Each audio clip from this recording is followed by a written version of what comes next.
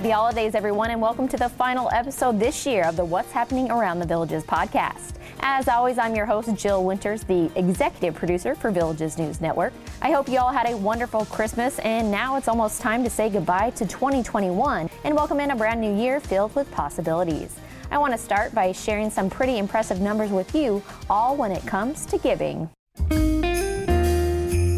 We all know how generous residents are here in the Villages and, of course, in the surrounding areas as well, and that level of generosity is always so impressive. For this holiday season, 470 children received Christmas gifts during the Society of St. Vincent de Paul's Conference's Christmas Giving Tree event.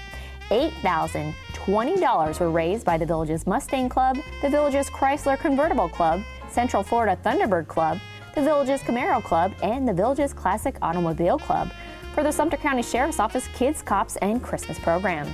About 15,000 children in Lake and Sumter counties alone received presents from the Colonel Philip Seed-Along Marine Corps League Detachment 1267's annual Toys for Tots campaign. 156 children enrolled at Wildwood Elementary School received gifts and food vouchers through the Amigo Sports Adopt a Family Holiday Drive.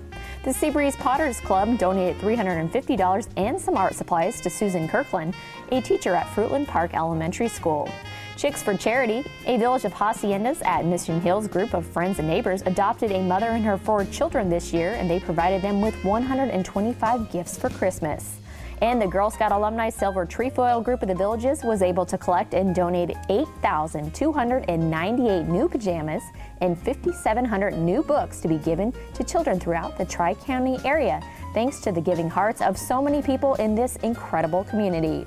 These are, of course, just a few of the things that stood out to me so far this year, and I wanted to share those with you. But remember, there is so much more giving that goes on, especially during the holiday season, but ultimately all year long in this community. You are all so amazing in the way you continuously give to others, which is a big part about why this community is so inspiring. All right, now let me tell you about some events on the calendar for this week. Starting today, the 8th annual Battle at the Villages 18 Boys Basketball Tournament begins at the Villages High School. To tell us more about this event, here's Marty Zero Jr., the Villages High School Director of Basketball Operations. It starts 4 games a day, December 27th through 29th. The winners move on to the winners bracket. The losers move on to the consolation bracket.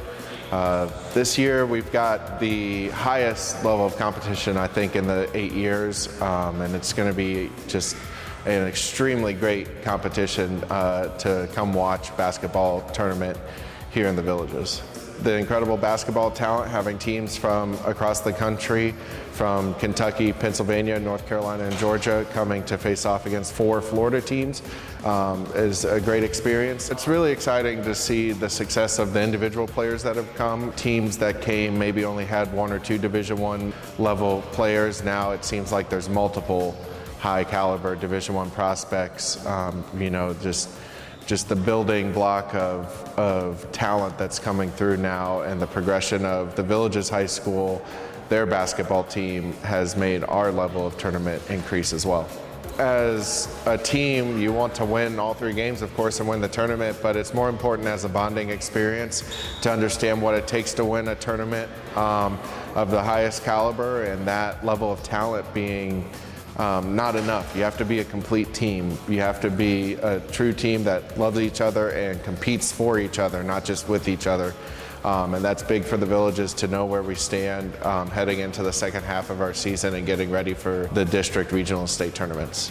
Thanks so much, Marty. To get your tickets, visit battleatthevillages.com, or, of course, you can stop by any Villages box office location. This week, the Wildwood boys basketball team is also competing in a tournament. They are part of the 47th Annual Kingdom of the Sun 2021. They're going to be playing against North Marion tonight. For all of your local high school sports coverage, read the sports section of the Daily Sun.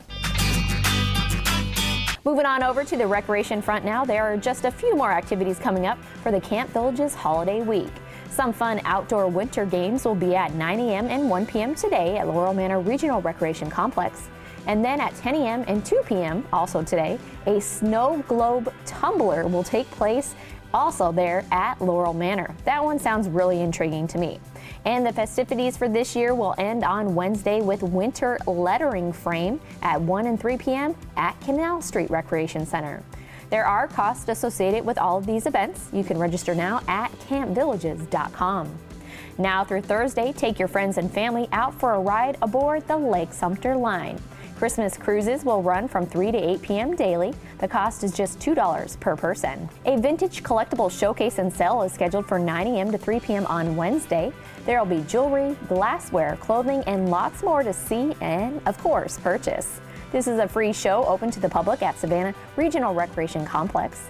And if you happen to have lots of items circa 2002 or older, you can have a table at this showcase as well. The deadline to register is by Tuesday. To register, you can contact Karen. Get ready. The phone number is going to be 352-259-6904. Again, to register, contact Karen at 352-259-6904. If you want to get involved with the sport of water volleyball, there are training sessions available to you every Friday afternoon. This takes place from 3 to 5 p.m. at the Colony Cottage Regional Recreation Complex Sports Pool. This includes water volleyball 101, 102, and 103, so basically covering beginner, intermediate, and advanced skills training. This is open to all villagers. Registration is now open for the 2022 Running of the Squares being held January 8th at Lake Sumter Landing. This 3.1-mile race will begin and end on Canal Street and Old Camp Road. Medals will be awarded to all finishers, and those finishing in the top 3 in their age group will also receive awards. You can register at La Hacienda Regional Recreation Complex until the day of the race. You can also find an application on the back of your Recreation and Parks insert found inside every Thursday's Daily Sun, or you can find those also at any recreation center. The Running of the Squares will begin bright and early at 8 a.m. It's a great way to start off the year strong. All right, everyone, that's all I have for you this week. Thank you so much for listening as always. Have a great final week of 2021 and Happy New Year. We'll talk to you again next year.